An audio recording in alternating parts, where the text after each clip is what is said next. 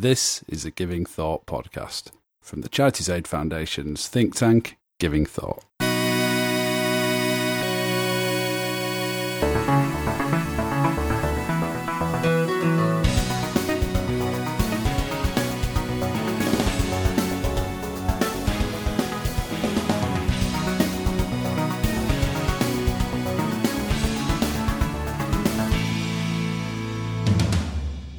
Hello, you're listening to the Giving Thought podcast. This is the podcast from CAF's think tank, Giving Thought, in which we look at big issues and themes relating to philanthropy and the work of civil society.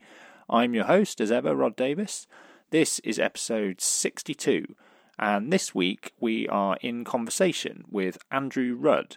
Now, Andrew is a senior lecturer in the English department at the University of Exeter, and one of his particular areas of expertise is charity representations of charity in literature, and that's what we were talking about today. So basically kind of how charity occurs in literature and the ways in which it's represented and what we can potentially learn from it.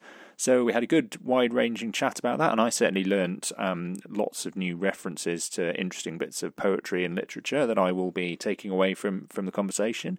But we talked first about sort of who are some of the big authors in literature who have written about charity issues. So we mentioned them throughout the podcast, but people like Dickens, particularly books like Bleak House, and also, suitably for the time of year, A Christmas Carol, which comes up in our conversation, but also Jane Austen, Mary Wollstonecraft, Wordsworth, Blake, and others, as you'll hear. Then we went on and talked about what some of the main themes that they cover in that work are, both kind of positive themes and critical.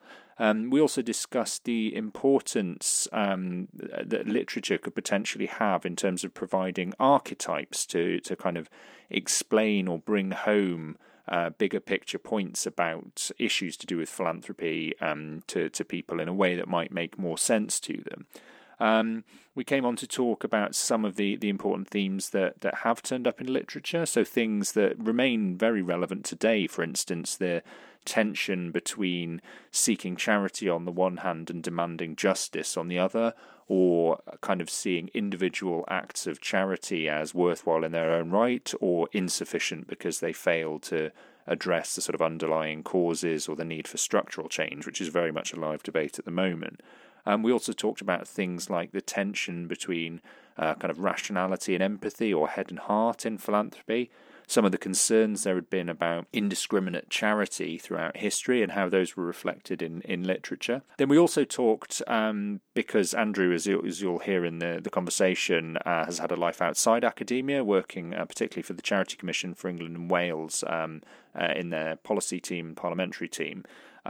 Talked about kind of how literature had informed his experience while working in the sector, and conversely kind of how his experience in the sector had then informed the way he looked at literature when he went back into academia, and got some thoughts on kind of how he thought literature could help to inform practitioners, and also kind of how it could potentially play more into the wider academic study of philanthropy. And then some thoughts about kind of how practitioners might go about finding literature that's relevant and bringing it into their work. So I hope you find the conversation interesting. Without further ado, let's go into it, and I will be back at the end with a bit of housekeeping. Okay.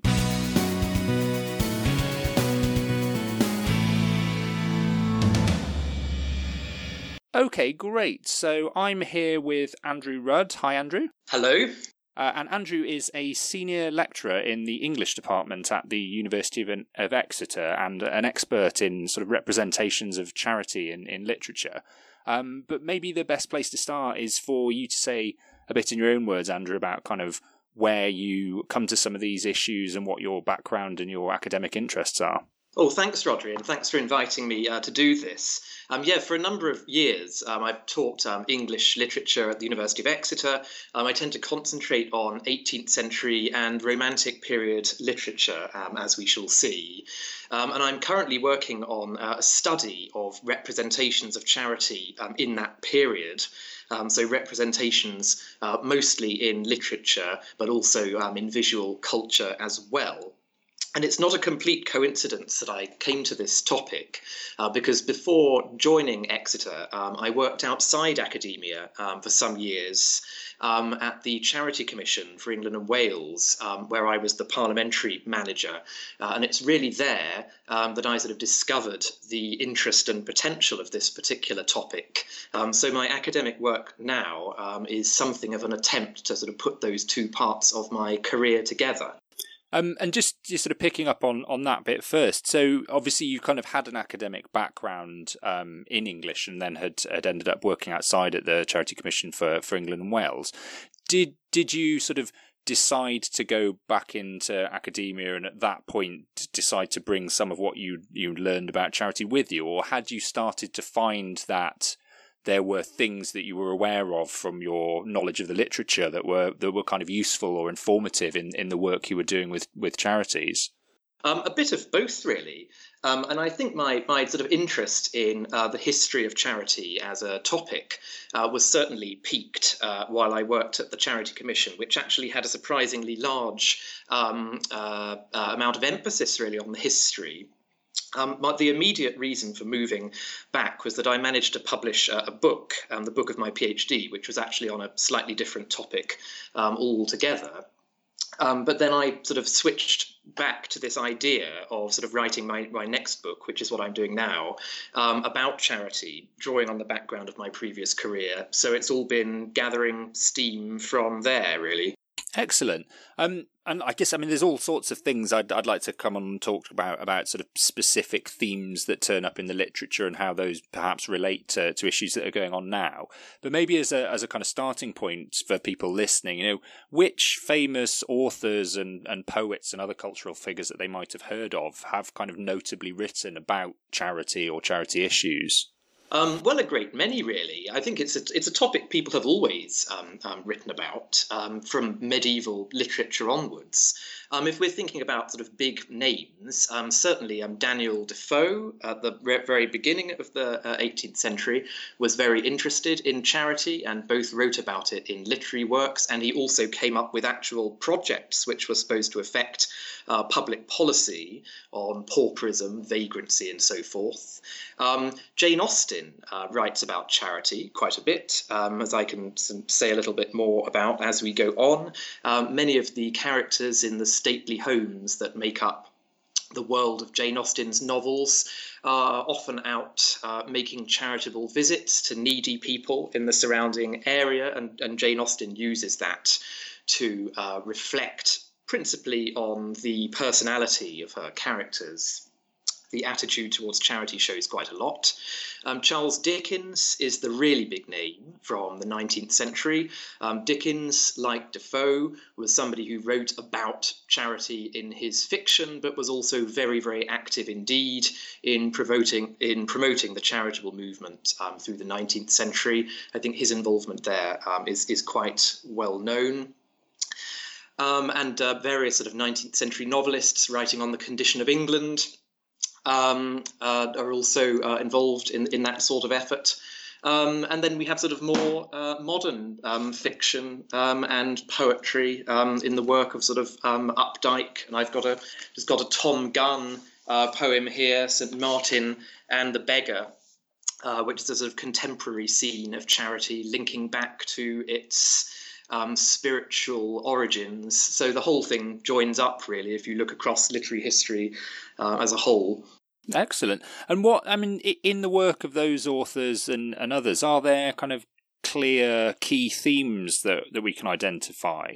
Perhaps, first of all, maybe thinking about sort of positive things that they've said about charity, because I'm sure we can come on to some critical themes. Yeah, there are both positive and critical themes. And I think the main positive theme that emerges is, I'd call it the need for kindness.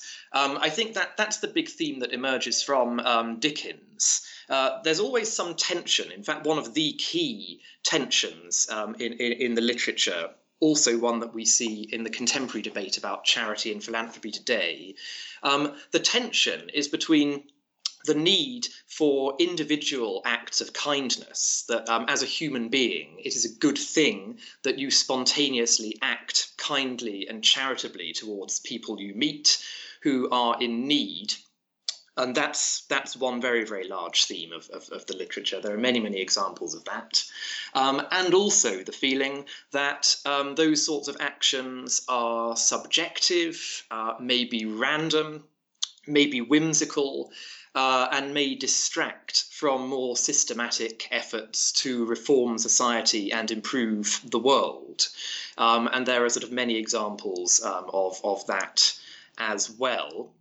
And I think that tension is very, very close to the debate that we still have going on today about whether charity acts and philanthropy act as a sort of distraction from structural reform of our world, or whether it is a necessary, good, and morally improving thing in itself.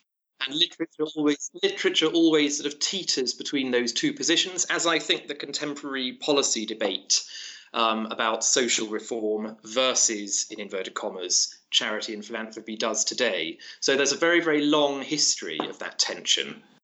Which goes to a point I'm sure we'll make many times during this conversation, that actually a lot of these debates that are currently dominating people's attention, even if there are new aspects to them, actually many of the elements reflect things that people have been grappling with for a very long time through art and literature and within charity itself, because they represent something sort of fairly inherent or a tension in the middle of the idea of charity.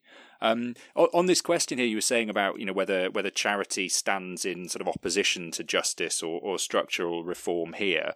I know this is something I'm involved in lots of conversations about at the moment, and I always like to look for historical and literary sources. And I wasn't actually aware until I came across fairly recently that this was something Mary Wollstonecraft, I think, wrote about. And I think that's something that you've kind of touched on in your work as well. Yeah, well, it's interesting, and forgive me for invoking your own work at the conference recently. You had a fascinating Martin Luther King quotation about philanthropy should never cause us to overlook the economic circumstances that make philanthropy necessary.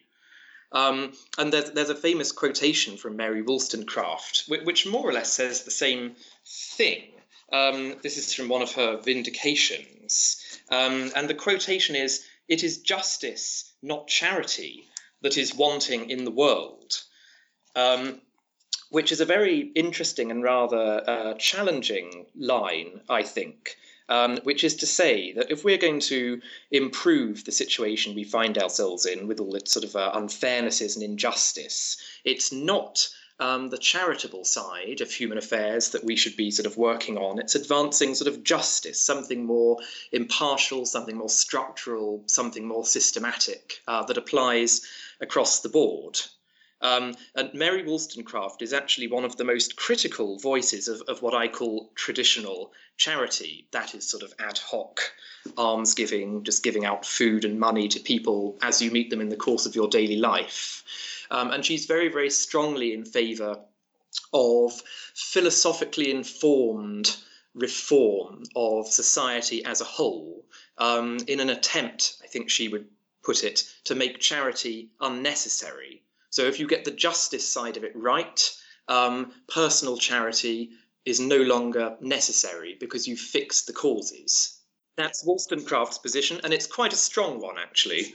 It's really interesting because it absolutely echoes, as you say, the quote that I flagged up from Martin Luther King, which I'm sure many other people have heard before, but also the Ford Foundation very recently brought out a book that Darren Walker has sort of pulled together with conversations with various kind of notable figures in US philanthropy, precisely around the theme of shifting from generosity to justice. So it's certainly not a new idea.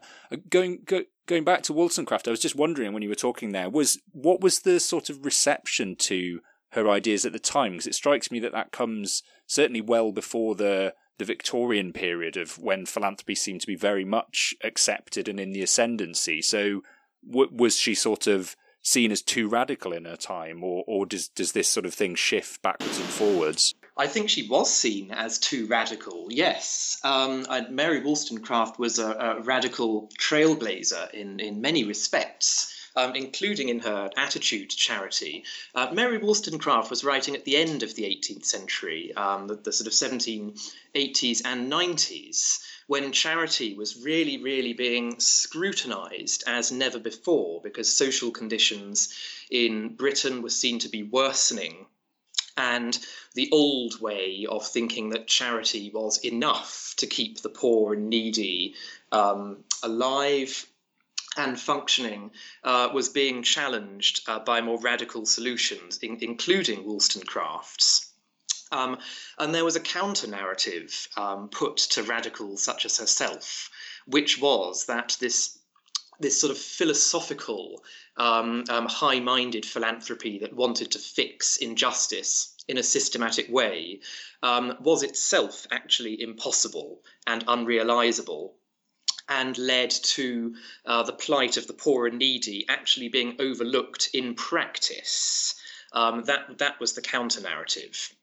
And thinkers such as Mary Wollstonecraft and fellow radical reformers who were fairly or unfairly associated with the cause of the French Revolution were often criticised for, as it were, embracing a form of reform that was sort of philosophically pure, but practically rather callous, because it sort of discouraged people from actually giving food and money to people who needed it, in favour of making grand speeches and striking attitudes. That was the argument against it. So there was quite a culture war that raged over charity and philanthropy towards the end of the 18th century, which is something that I look at sort of particularly closely in my own work. I think that's fascinating, and particularly that idea of that it became something of a culture war, and actually that the battleground was one between idealism and pragmatism on the extremes. Because I think yes. That is absolutely the situation at the moment, I think, where there are some very perfectly justifiable critiques of philanthropy, but I think some people are espousing them and drawing the conclusion that the sort of end goal, therefore, is to essentially give up on philanthropy, whereas others might point out that even if you agree with the critiques, the reality is there are symptoms that need addressing in the here and now, even if you seek longer-term structural reform. So again, it's fascinating to hear that this was happening hundreds of years ago. And then you move on. You move on from Wollstonecraft to a figure like Dickens.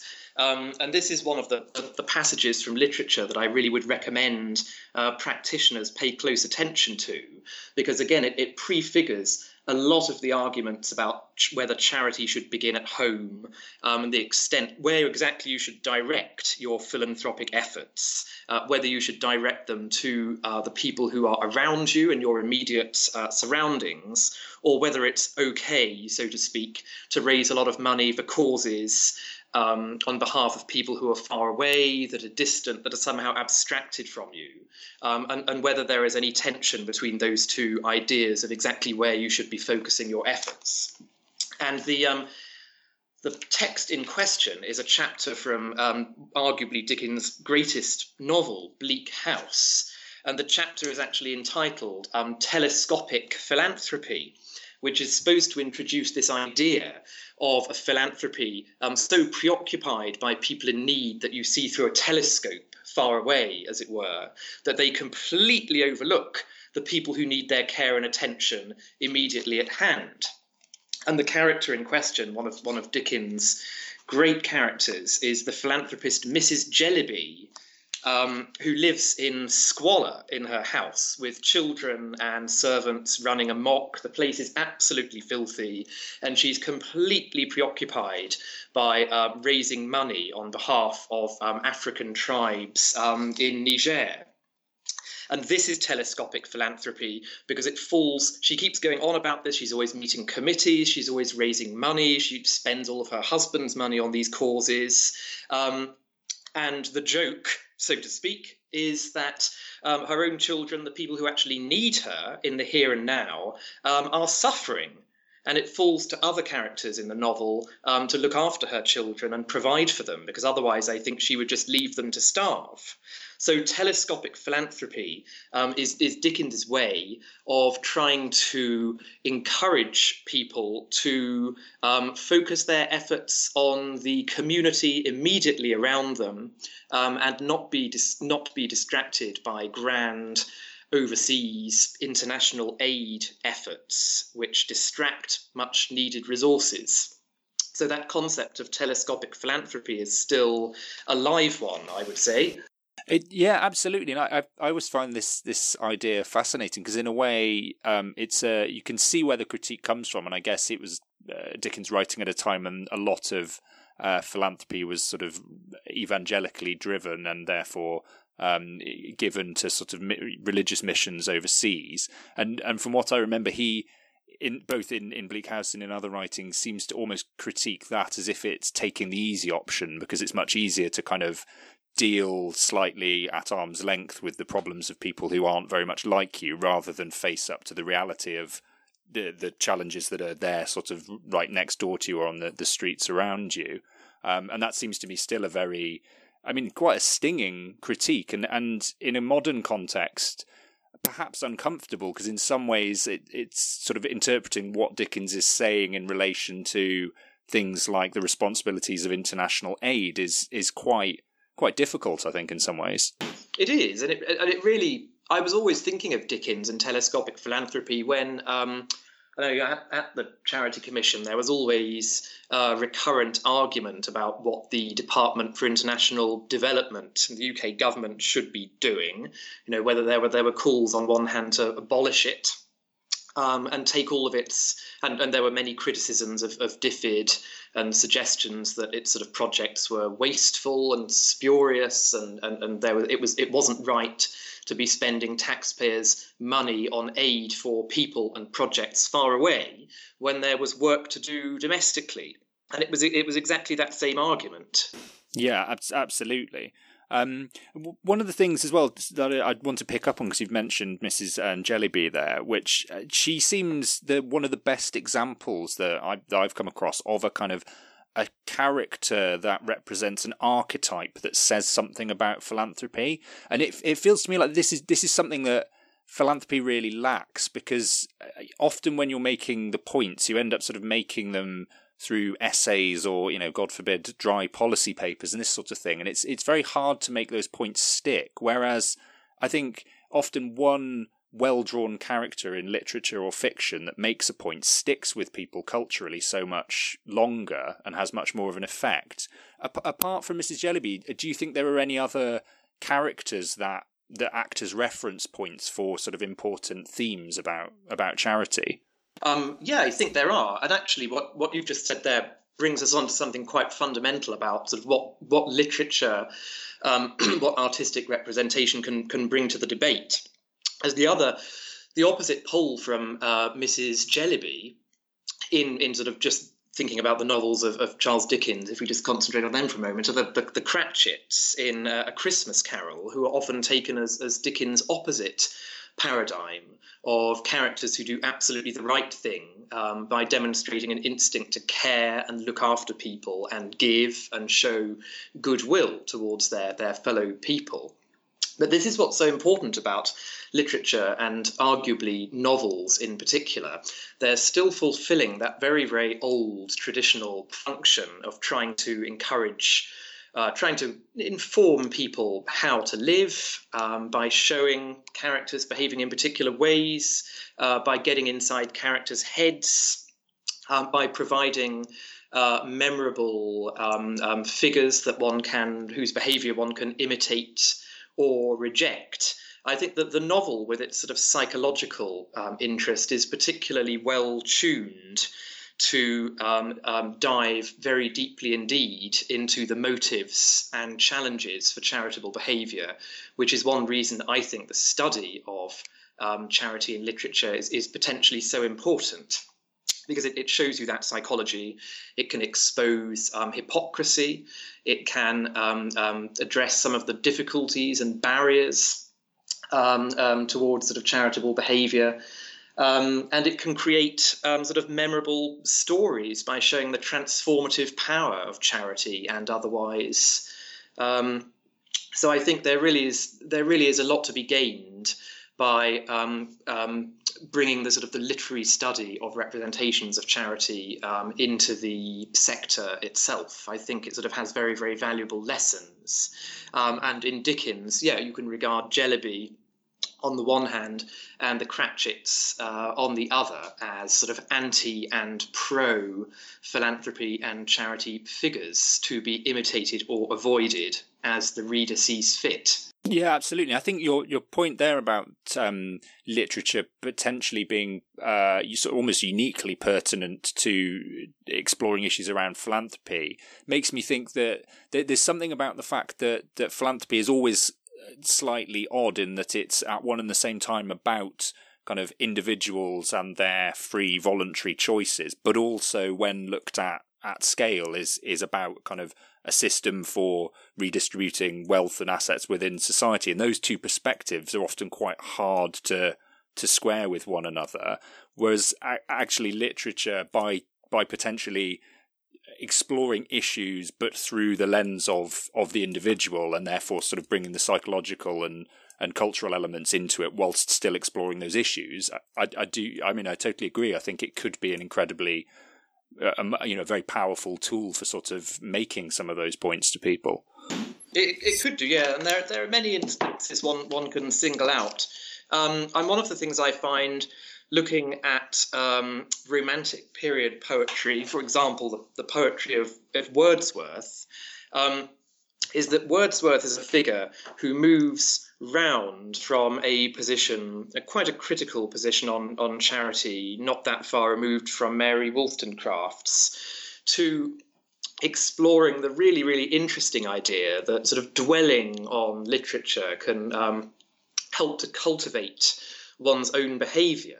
And even the Holy Grail for Wordsworth, I think, that a poem can cultivate charitable behaviour itself by reflecting on the words, reflecting on what's depicted. The reader's mind will be changed, the reader's feelings will be cultivated, and then maybe even some sort of charitable action will be stimulated.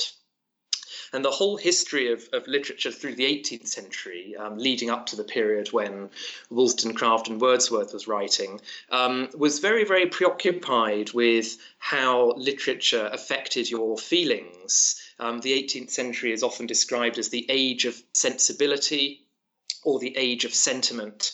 And a very, very large body of literature was concerned with trying to shape, guide, cultivate and improve the moral sentiments of the reader.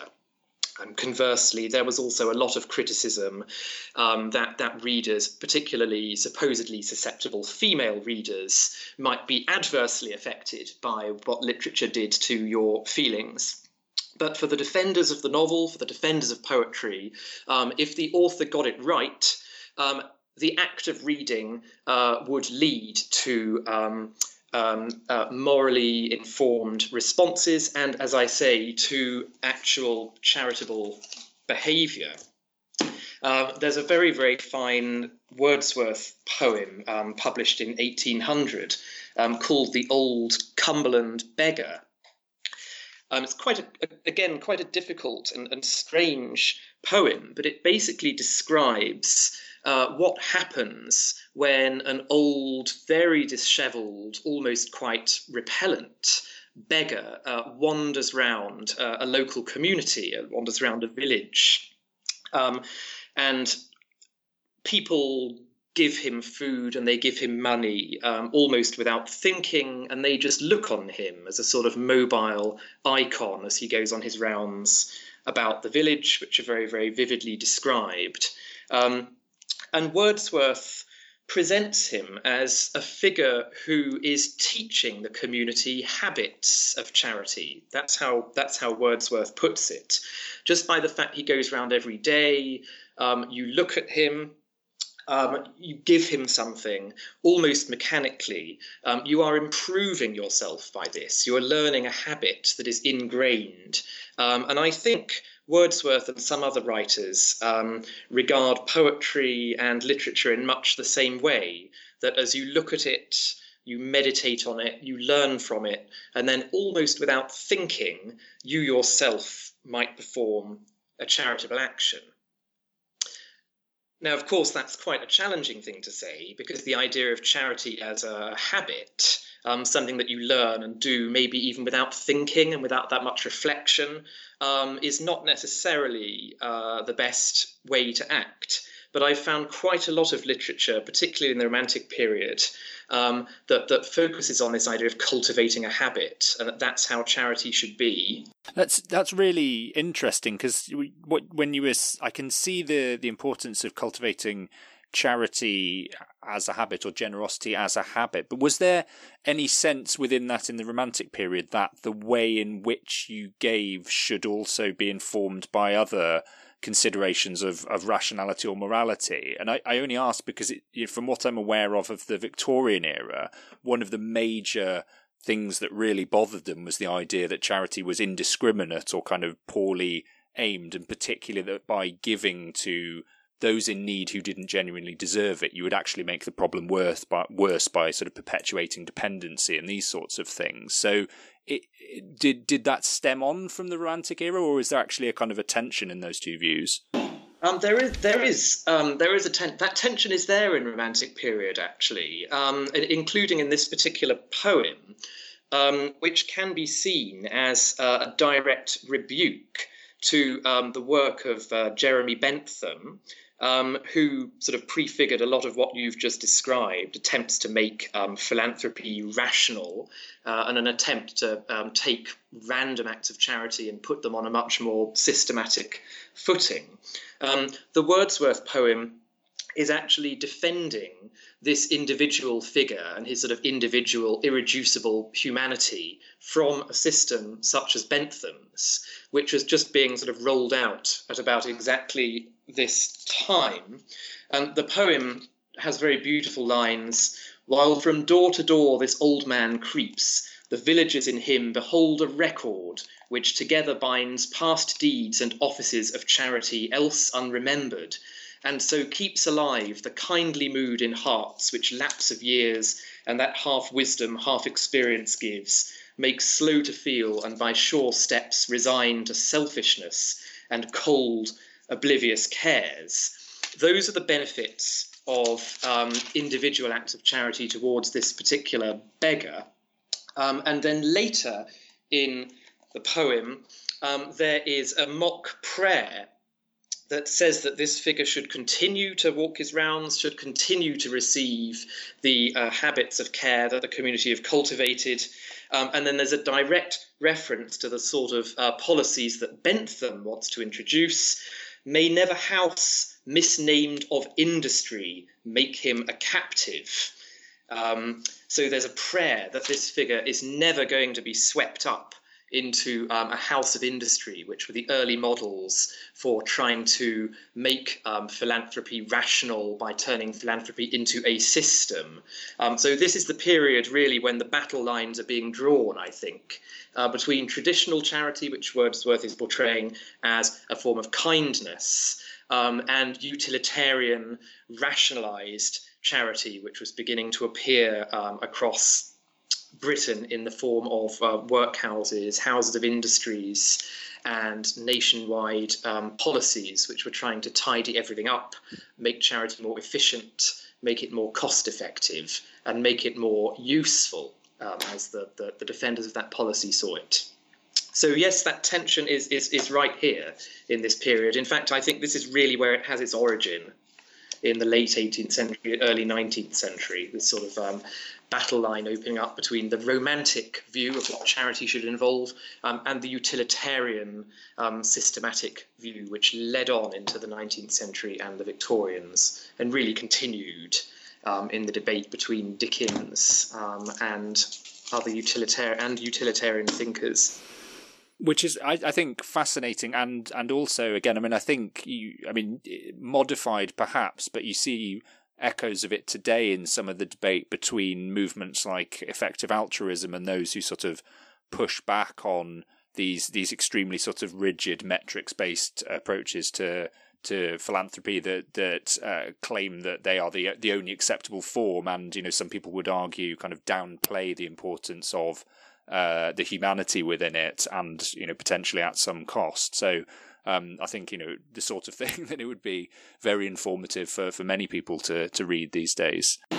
I think so. Yeah, I was thinking of effective altruism actually as I was just sort of reading those lines, which is it's very at a human level, it's actually a very, very challenging system of thought, isn't it? Because it's sort of, I think, as with a lot of utilitarian philosophy when it was first rolled out, it sort of makes sense at a particular level, but if it doesn't have basic human kindness at its heart, it feels instinctively as if there's something lacking about it. It feels cold.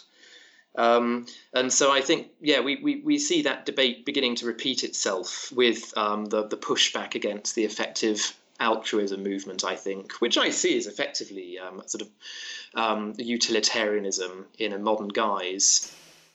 Absolutely, and I would agree on that. And you're right; it's sort of interesting. I'm not sure whether I've seen the pushback so far couched in exactly the same terms as it might have been being couched in the work of the Romantics that you've been highlighting, because I'm not sure many people would feel confident espousing exactly that viewpoint. But I think there are certainly elements of it that are being brought into the argument. And partly, I think many authors from all periods are really just they're concerned that the motivation should be right, I think, and they're one theme in literature that spans sort of hundreds of years, I think, is that the act of charity without the accompanying feeling of compassion is somehow cold and empty. And literary scholars often invoke the division made by Raymond Williams in his famous study Keywords, which is sort of like a philosophical dictionary, if you like, but it has an entry on charity. And basically, Raymond Williams points to the doubleness of charity, which has always been there, is a big presence in culture and still in practice today. He says, on the one hand, charity means perfect love. It means a feeling towards our fellow human beings. And on the other hand, we have that sort of saying, don't we, as cold as charity, the idea that it's an empty gesture, and that an act of charity without the accompanying feeling is somehow worse than no act of charity at all, because there's a risk of condescension, there's a risk of dehumanizing the person who gets it, there's a risk that the motivation is wrong, that the person is giving charity for the wrong reasons, for example, to make themselves feel better about their role in the world. And so charity has always had those two parts. You can sort of view it in one way, as a sort of as a form of love and as an empty gesture. And I think a lot of the struggle in analysis of charity in literature and in attempts to reconcile, celebration of charity practitioners today with critiques of the sector lies in trying to bridge that gap. That's a very, very long-standing one, the doubleness of charity. So those of us who work in the humanities very, very often reach for Raymond Williams because he, as it were, embedded that division. But I think it will be very, very interesting in future studies and in future work that reaches out from the humanities to the charity and philanthropy sector.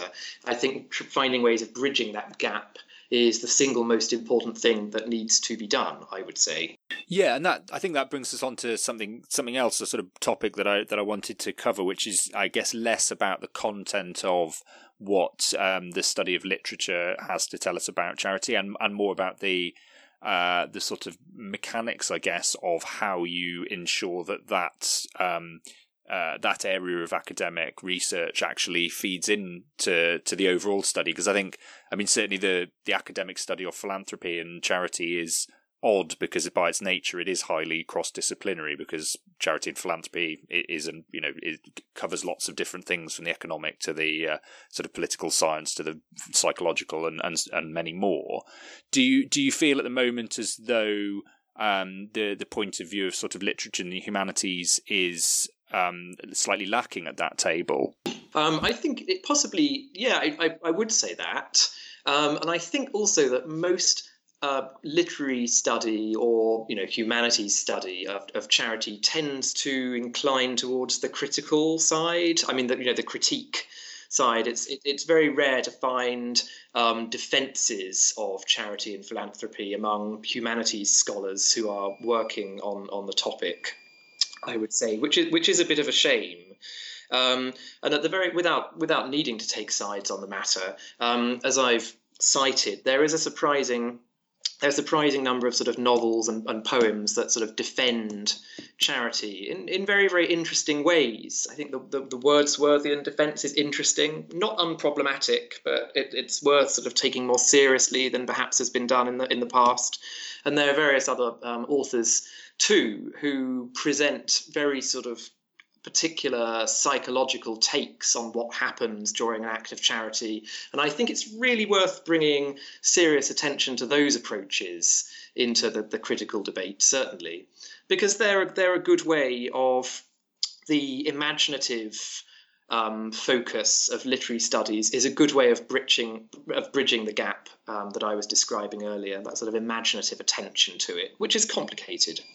And certainly in terms of bringing the sort of viewpoint of literature and the humanities to the overall study of philanthropy, I guess that solves part of the problem. How then, on top of that or separately, do you think that literature and humanities can do more to inform practice? Because it strikes me that there's a whole other question of how all study or academic study of philanthropy and charity informs practice, but in the particular case of the humanities and literature.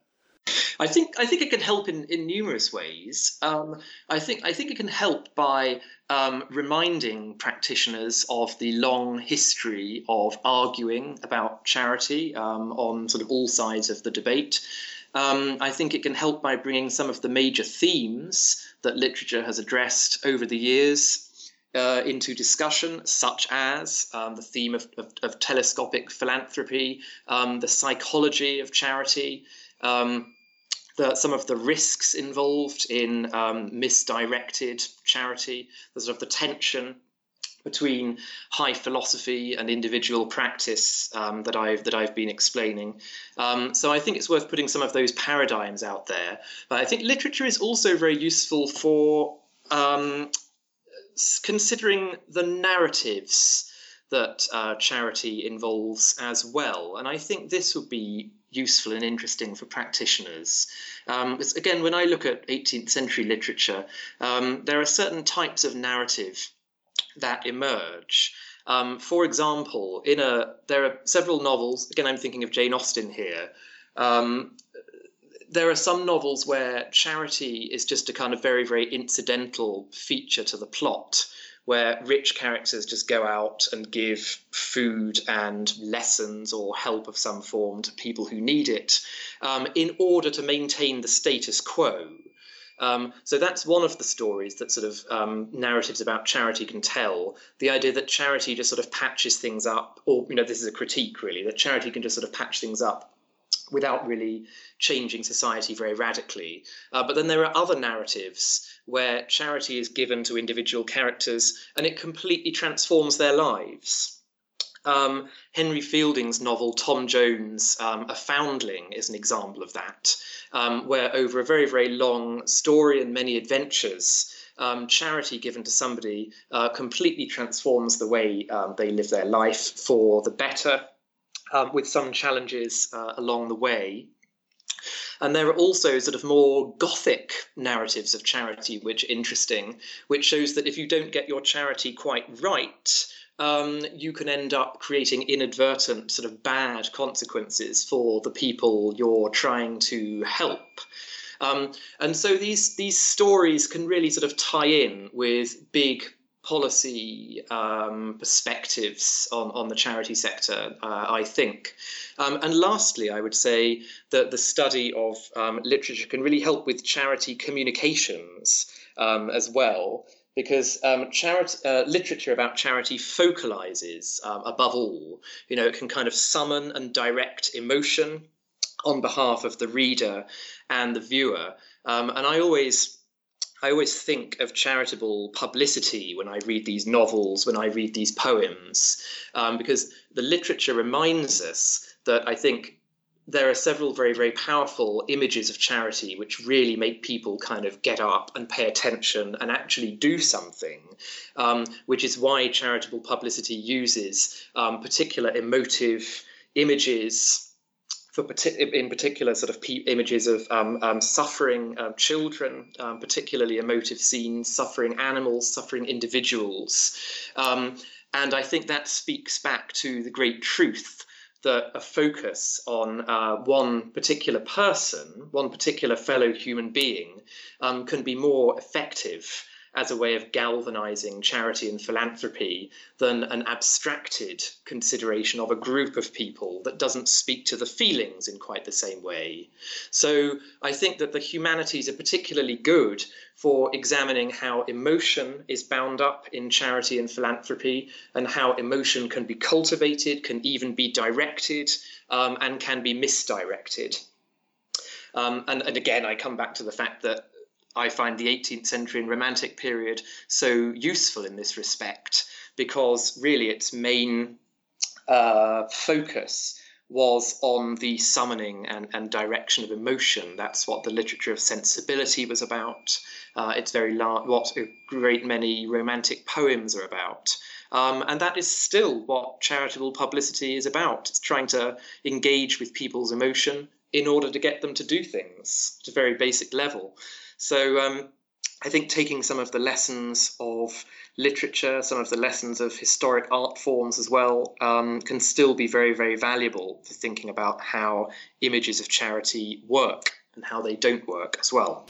Well, that's I think a really great sort of summary of various different ways in which the connection between literature and practice could really bring benefits, and I think brings us neatly to almost to a close. But I just wanted to ask you, kind of as a final thought, given what you said then, what would you recommend or suggest as a book or poem or plays, or a number of them, that you think, if a practitioner who's heard this and thinks, yeah, that's a brilliant idea, I should definitely go and find out some more literature about charity, where would you recommend they start?